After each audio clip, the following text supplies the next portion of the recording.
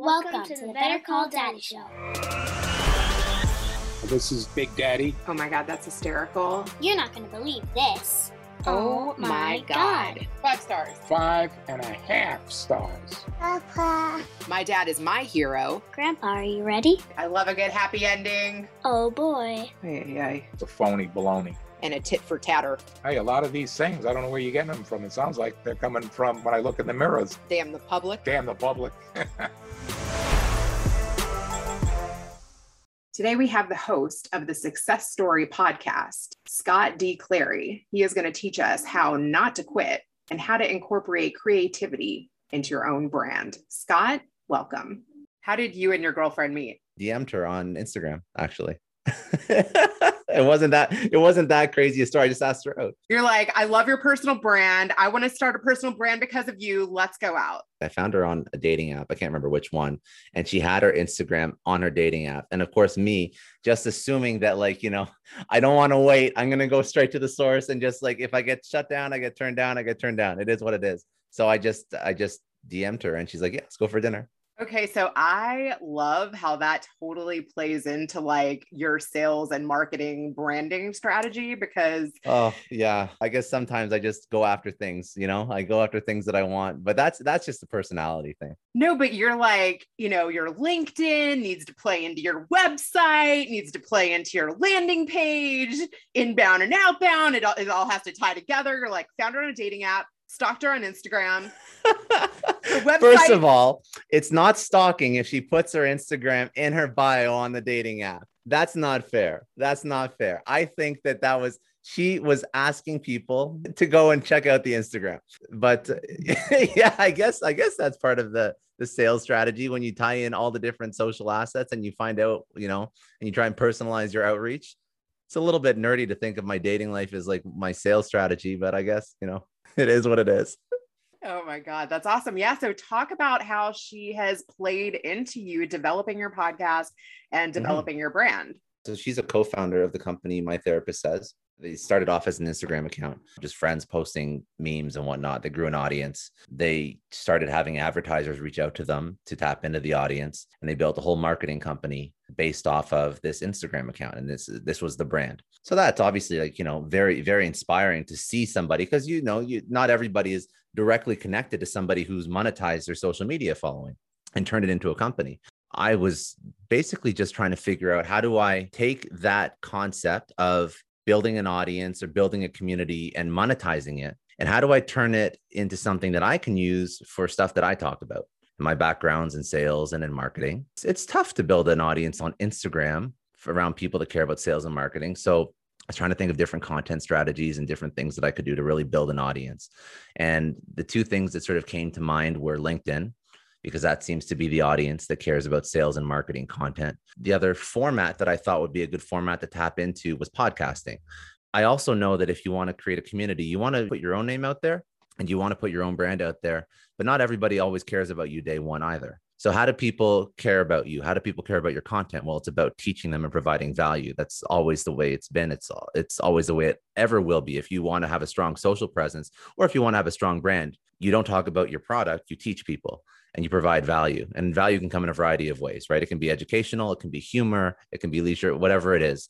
But my value is, I can be funny sometimes, but my background is less in memes and more in like tactical strategy. So how do you teach that over? I can talk about it, but I also think that there's some merit in providing a platform where they can learn it from not only you, but from a lot of other incredibly smart people and individuals that have accomplished it before, that maybe have a little bit more notoriety, a little bit more fame, have some more accolades behind their name. So the goal was to build an audience around my name, but also to create content that unpacked the playbooks of other people that were really successful and could provide insights and lessons and learnings that I didn't know about, right? And that's really where the podcast and the interview style podcast started. So I wanted to bring in some life lessons from people that built incredible careers, not just in the traditional roles that I was first bringing onto the show. And that's when I turned the show into what it is now, which is Success Story. And that is really meant to unpack playbooks of people that have achieved incredible things. So there's going to be personal lessons. There's going to be professional lessons. There's going to be, you know, wins and losses and highs and lows. There's going to be all that stuff that's going to show you the general traits, and as well as some tactical strategies that it takes to get to what success is in respective fields. And I'm hoping that you can draw out some lessons from those people and apply it to your own life. And that was really the goal for the podcast. And that's sort of how it's grown over the years. That was basically my content marketing strategy for my own brand. Do you think you could do it all over again from nothing? Easily. Yeah. Well, mostly because I'm young. So it's not that hard. I have time. And I really do believe that to say that I could do it all over again and be so confident in that is not to come across as pretentious. It's to be realistic in the sense that if you commit X amount of time to anything, you will be successful at it. If you commit 5 years or 10 years to anything, the things that you uncovered during that 5 or 10-year journey, the thing that is at the end of that 10-year journey is not going to be the exact same thing as what you started on day one, but it'll be some iteration and there'll be lots of lessons and you will be successful at it if you don't quit. And I'm a firm believer in that. And I've never seen somebody that's done something day in, day out, shown up every single day for 10 years and not achieve some measure of success in that thing that they're trying to do. That's a rarity. It's more rare to not be successful. Most of why people fail is because they quit, they burn out, they give up. If you learn from people that have built things out before, you'll realize that if you're smart about starting something, you pace yourself, you set up systems and processes so that you can be successful. You perhaps figure out ways to do something without jeopardizing your life or your lifestyle in terms of, your financial commitments. And I think that if you're smart about it and you maintain this for long enough, you will be successful at whatever it is you're trying to do. Speaking of side hustles, you had one and grew it to over 100K. Isn't that right? Yeah. So now the podcast, and I also write a newsletter. So the podcast and the newsletter make over 100K, and it's all in ad dollars right now. So it's advertising revenue. And that was just through building the audience. And that's the model that I saw from my girlfriend. I saw her do it with My Therapist Says. And that's something that I've done as well. If you build the audience, there will be somebody that wants to take their product and to tap into that audience. And they'll pay you to do that. I'm a firm believer that everybody should build some sort of audience or some sort of community. And even if you don't need to tap into it day one, you should start building a community around what you enjoy doing so that you can leverage that in the future for something. If you want to expose that to an advertiser, if you want to start a new project, if you want to start a company, if you want to write a newsletter, host a podcast, you will have a community there that is a fan of you. And whatever you launch against that community, you will have immediate exposure to basically a group of fans that like your content, like who you are, and want to consume more of what you create. And that's why I think that everybody should be building out their own personal brand on social media. How has that been received in your 9-to-5? Fortunately, very, very positively. I don't think that's the case for everybody that does this. I know people that have been fired for building out a personal brand. Selfishly, I wouldn't work for a company that doesn't want me to do it. Because for me, I know that long-term, the personal brand will have more value in my life than a company can ever offer. A company can let me go tomorrow and not care, and they'll replace me. Personal brand is with you forever. Now, I would also make the argument that I use my personal brand for my company. So I get invited to podcasts. I get links to my LinkedIn that's displaying my company where I'm working. I get conversations with decision makers all the time because of my brand. I get asked to speak at conferences about things that I'm doing in my 9-to-5. And all of that benefits the company. I definitely have a little bit of luck because what I speak about is sales and marketing, which is what I do in my 9-to-5 anyways. Now, if I was doing something like an off-color humor account on Instagram, maybe they'd have a little bit more issue with it, or like a highly politicized podcast or something.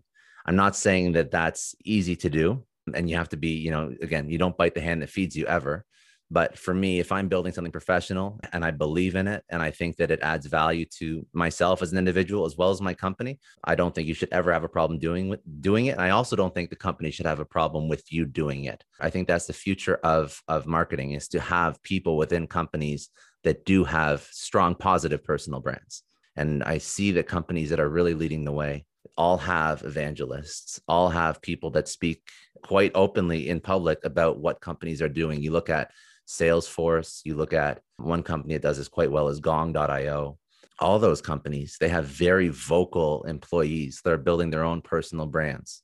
Have you encouraged anyone to start a podcast? Yeah, a lot. Not many people do it though. So right now in my 9 to 5, and this is something that we should provide a little bit of context for people that are listening. So everything that I do in my side hustle, I make some money in the side hustle as we discussed, but I still work full time.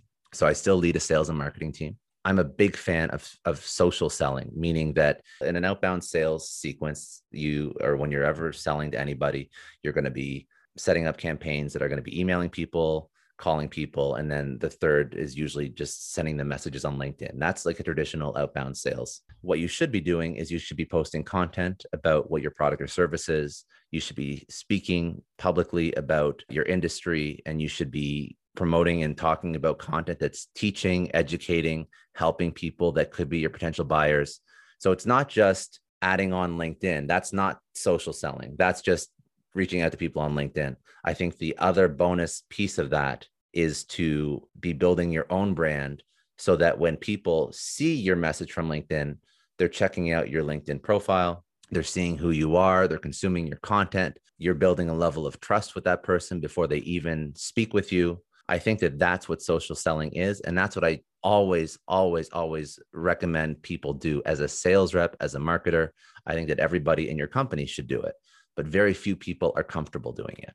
So I've encouraged it with everybody who I've worked with, but I think that it would only help people in their job if they did it more, because I think that it allows your customer to have a level of trust, like I mentioned before, with you before they even jump on a call with you, which I think that's something that's hard to achieve, but I think it's important. Have you made deals through your podcast? Yeah, I have. It's mostly just because I used to interview sales and marketing leaders. Like, it was just basically, the podcast didn't mean to function as a sales tool, but when you do these podcasts, like in the couple of minutes before you hit record or after, you just start riffing about what you do, especially when you've spoken to this person for an hour already or whatever. Now you've sort of gotten to a level where you're trusting each other. Like you've now spoken to each other in real life for about an hour. So now you're just casually talking. Now you've already broken down any walls, any, psychological barriers that person would have. And it just, whenever I speak about what I do, sometimes that's a solution. Like, we were selling streaming software and some other software that helped companies basically engage with their audiences over live broadcasts and live streamings, like pulling in audience engagement and whatnot. And some people need that. So when you start talking about what you do in your 9 to 5, yeah, sometimes they're like, yeah, I'll check that out. And that's actually that's led to some deals. But that's not been the objective. But I mean, it just so happens when you're speaking with all the people that would potentially buy your software and you have a great rapport with them after the hour-long podcast or conversation, yeah, some of them do want to buy your stuff. Do you have on people that have big followings just to up your numbers? I think that that's pretty normal. I think that you do look for people that have a following, because that's a really strong podcast marketing play. So yes, you look for people that have larger followings. I still want them to be able to teach something in the show. So there's times when there's people with large followings, and I usually try and do like a little bit of a pre-screen or just like a back and forth, either a call or an email, and they're not a good fit for the show. And I've kept them off. It's not all about exposure. There's enough people that have great stories to tell or things to teach that do have audiences. So I think that it's a mix of trying to find people that fit what I'm trying to bring out in a guest on the show for my audience, combined with the fact that they have reach. Don't look at somebody that has a couple million followers and say, oh, I'd really, really like to get them on, because that's an easy way to grow a show. But you still have to try and maintain some integrity in the content you produce. And I think that as you mature in creating a show, you start to define boundaries of what you want a little bit better. I think when you first start off, you do have that. I guess you're hungry for those like big guests, and you take on people that potentially you shouldn't take onto the show. And some I've recorded episodes that aren't as great as I wanted them to be, or the guests were too, for example, the biggest pet peeve I have is when people are too self-promotional. I'm not talking about you dropping your product or whatever, your book at like one point, but I mean, like, when all you're doing is so there's been guests on my show that have had books, for example, and there's been a couple times when all they're talking about is just the book. And I'm like, but like, let's talk about like other stuff that you've done in your life, because people don't care about just the thing that you're working on now. They want to learn from you. They want to learn how you got to where you're at. Nobody cares about me. As ruthless as this sounds, people just care what I can do for them. If you want your content to be great, it has to be teaching somebody something. And if you're teaching somebody something, and make it so that it's easy to consume and easy to action. Have you stretched at all the theme of your podcast, like had people outside of sales and marketing? So I did that on purpose. Me, as somebody who's worked in sales and marketing, when I listen to podcasts, I don't just listen to sales and marketing leaders. I like to learn from other people. So I like to learn from executives in other industries. I like to learn from people who have succeeded in finance or entrepreneurship. Even like, a big category that I love to learn from is like athletic coaches, because they have a lot of lessons around teamwork. Like, that's not a sales and marketing individual. You can be damn sure they have a lot of lessons that you could apply to your life. And I think that that's actually what makes a more well-rounded professional, if they do have multiple sources of learning. One thing I heard you talk about too is that you come from like a law enforcement / law background family. What have you learned from that? I guess in career lessons, I've learned that outside of government, I feel like there is no difference in the amount of risk for working for a private industry versus working for your own business and starting your own business.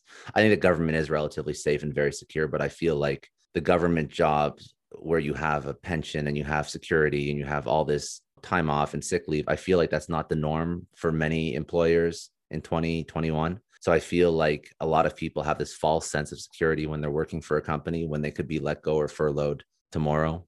Only because my father and my grandfather, uncle, like you said it, they were all law enforcement and they all had very stable careers, very safe careers, and they were always well taken care of with pensions and whatnot. But I don't think that's the norm for most people. And I think that less and less companies are allowing that safe environment for employees. And I think that that's why you have to be a very multifaceted individual that is comfortable making moves every few years to continue to grow, learn, make more money, advance. I think that's something that is more the norm now than it was 20, 30, 40 years ago. And I think that fewer and fewer companies are offering the security that a government job would.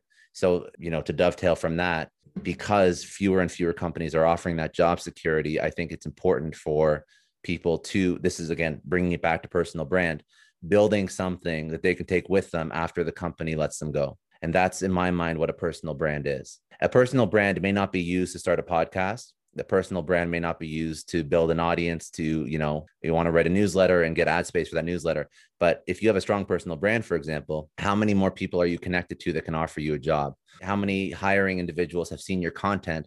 And the second you put out a post saying, hey, I was just furloughed, how many people are going to reach out to you saying, I have a potential opportunity for you, because you put yourself out there again and again. I still get job opportunities on LinkedIn, and I'm not looking for jobs all the time. Even if you don't want to build a podcast, you don't care about having hundreds of thousands of followers, even building a personal brand where you put out content on some sort of regular cadence will give you more opportunity. What did your family think of your career trajectory? They were all very supportive. I definitely like an ugly duckling because the whole family is in government. So working in tech, it's a little bit outside the norm. And it was more just like, are you happy? Really? Are you happy? Are you, are you making okay money? Are you happy? And they never really worried about me, mostly because I just figured stuff out. If I wanted to do something, I would find the pathway to do it, reverse engineer the steps that it took to get there and figure it out. And I've always been like that. So they were never really worried about me. Yeah. I heard you say that you define success as freedom. I think many people do. I think that's the most common answer I get when I ask that question, because I ask that question all the time on my show. Like, I work a lot right now. I don't have any amount of freedom in my life yet. I work, 12-hour days, but I think that I have the goal. I have the end goal of being more free. And by free, I don't mean not working. I just mean working on only things that I enjoy working on. And I don't think I would ever want to stop working, because I think, honestly, I think that's when, maybe not day one, but I think that's when people, unfortunately, I think that's when they die. I think when they stop working, they stop having anything to live for. I see people who stop working, who retire, deteriorate so quickly. It may be physically, it may be mentally, but I see them deteriorate. And I think that the way that we've set up the system of work and then look forward to never working again, and then, we shut off at 60, 70, 80, whatever that is, and we just do nothing. I don't think that's a smart way to live our lives. I think it's important to have passions and to have purpose. I heard you say on another podcast that you have paid for promoting your podcast by like buying followers in cheaper markets. Yeah. This is a strategy that I learned from Brendan Kane, and he wrote the book called Million Followers or something like that, or A Million Followers. Anyways, the strategy is as follows. If you want to build a follower base, you can obviously do it with organic content, but you can also do it with paid ads. So what you can do is you can run a paid ad campaign. And when you run a paid ad, like an ad campaign on Facebook or on Instagram, the campaign can be to follow you. It can be to actually follow you. That can be the call to action, the CTA, as part of the campaign. Now, generally, that's a very expensive thing to do if you're trying to get North American followers. Because if you're running a paid ads campaign, what you have to do is you have to, first of all, come up with a best possible version, like almost like a thesis as to what your audience is, and then to run a campaign against that audience and hope that it converts. And usually you have to spend a lot of money to test whether or not that audience is the right audience. And you don't usually get it 100%, the first time. So what you can do is you can run a campaign against smaller markets. This is getting a little bit more like tactical marketing, so I hope that's okay. But you can run a paid ad campaign against smaller or less expensive markets, meaning anywhere in the Middle East, it costs less to basically get your ad in front of more people. So what you can do is you can test your campaigns against cheaper countries. And I can gain a follower in a cheaper market for about 1 cent per follower if I'm running a paid campaign, if I optimize the campaign.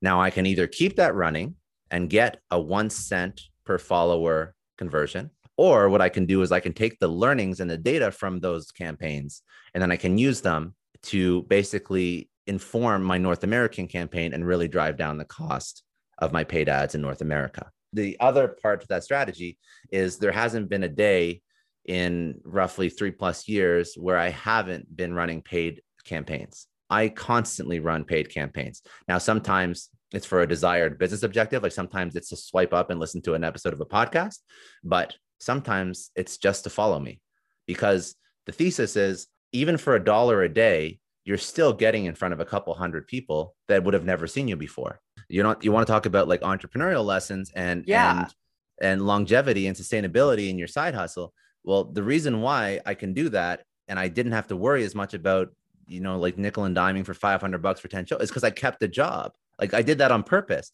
Yeah. Could I have just jumped in and just, been eating into my set? Yes, I could have. So what could have happened? Well, if I didn't close those sponsorships, then all of a sudden now I need to go get a job, and now I'm depressed, and now I have to kill my side hustle and my podcast, right? Because in my mind, it didn't succeed.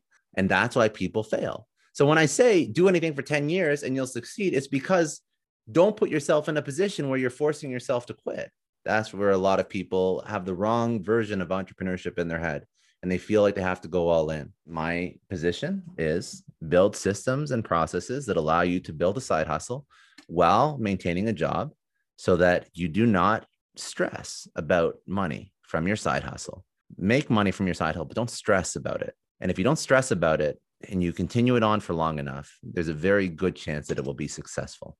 I want to talk about your most current success of like your 9 to 5, the company that you're at. You helped, you witnessed them becoming acquired, right?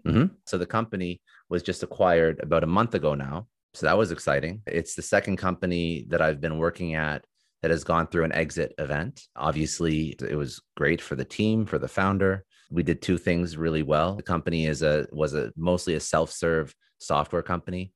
So we doubled down on demand generation, basically content marketing and paid ads to drive traffic towards the self-serve portion of the business.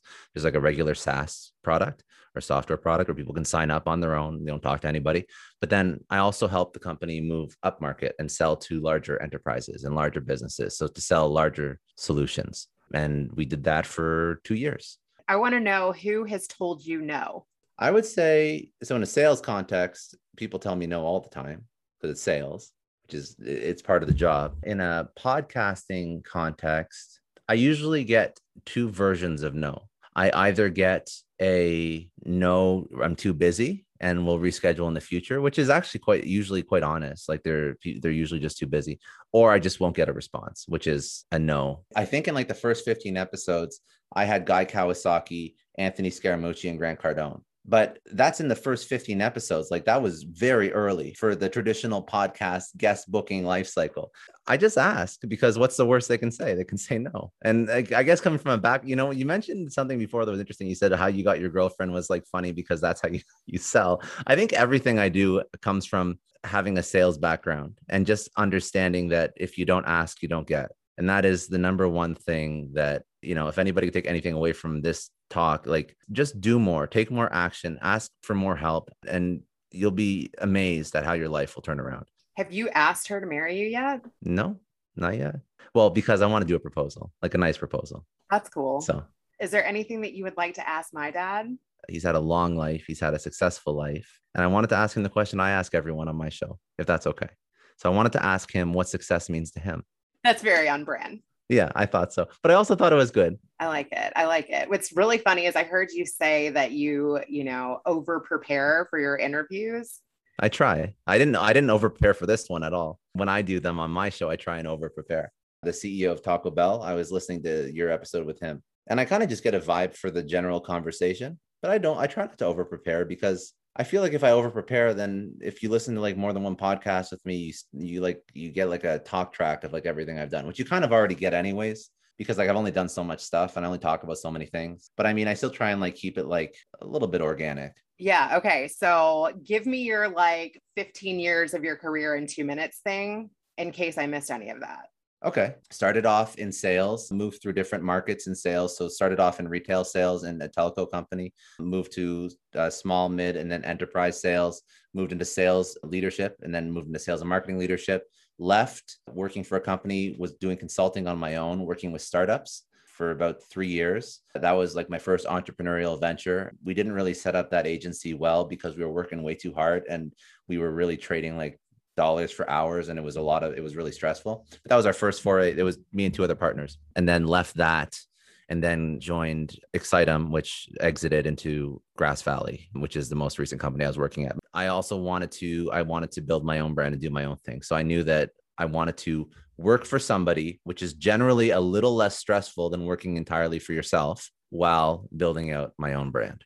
Is there anything that you would like to expand into that you're not currently doing? Yeah, I love and I am relatively good at scaling companies. So taking an early stage company and growing it. I would like to be almost like an operating VC partner for companies. So taking early stage companies that have a lot of potential, have a great founding team, and not only investing money, but investing some of my knowledge and expertise in growing and scaling into these companies, hopefully positively impacting their success rate. Awesome. Okay. Let people know how they can find your podcast, connect with you, subscribe to your newsletter, all the good stuff. I have a website, so you can go to scottdclary.com. You can check the podcast at successstorypodcast.com, or you can subscribe to the newsletter that teaches you sales and marketing stuff at newsletter.roioverload.com. And I'll plug social because every social is at Scott D. Clary. So I did that on purpose. So that's really super, super simple to find me. All right. Have a good night. All right. Have a good night. Now, let's switch it over to Grandpa. This was a very interesting episode you had, and the timing couldn't be any better after our earlier conversation. What Scott Clary is doing is giving you an idea that part of his being, part of his essence, is his podcast.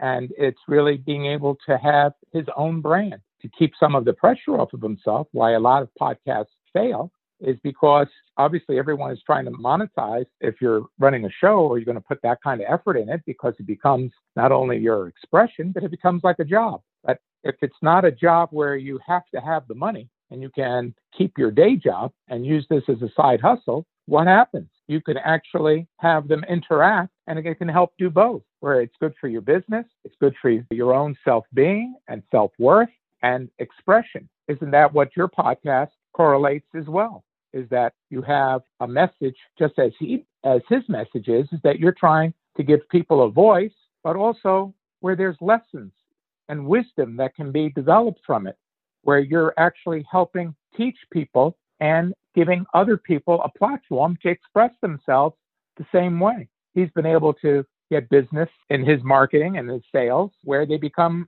intermingled. And you're able to do the same thing. You're able to use your podcast and your marketing skills and your internet skills to not only help yourself with your show, but also where you're able to do this for others and where you're able to have other resources where you don't have the pressure to have the show be its entire entity and have to be financially supportive of it or it fails.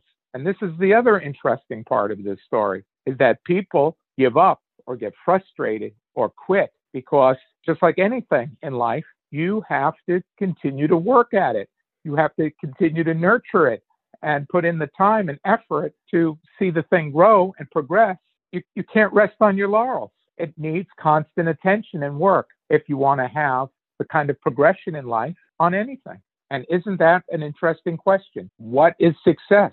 Is it how much money you make, or is it your progression and development and being able to ascertain that wisdom rating that we've talked about before, where you actually become more knowledgeable, more progressive in your thinking, and more understanding, where you're able to actually be a light or an example to the world and yourself and your family and the people around you that you really care about. Isn't that really what success is about? See why you're my co-host? See why I picked you to do this with me? Pretty good. You got a pretty good sidekick here. And this is why your show is important and why you spend the time and effort in it, because it makes you who you are. Thanks for listening to the Better Call Daddy Show. Now you can subscribe on Apple Podcasts, Google Play, Spotify, iHeartRadio, and TuneIn. If you've enjoyed this episode of the Better Call Daddy Show, please feel free to review it at ratethispodcast.com/BetterCallDaddy. Add Better Call Daddy Podcast on IG at Rena Friedman Watts on LinkedIn.com.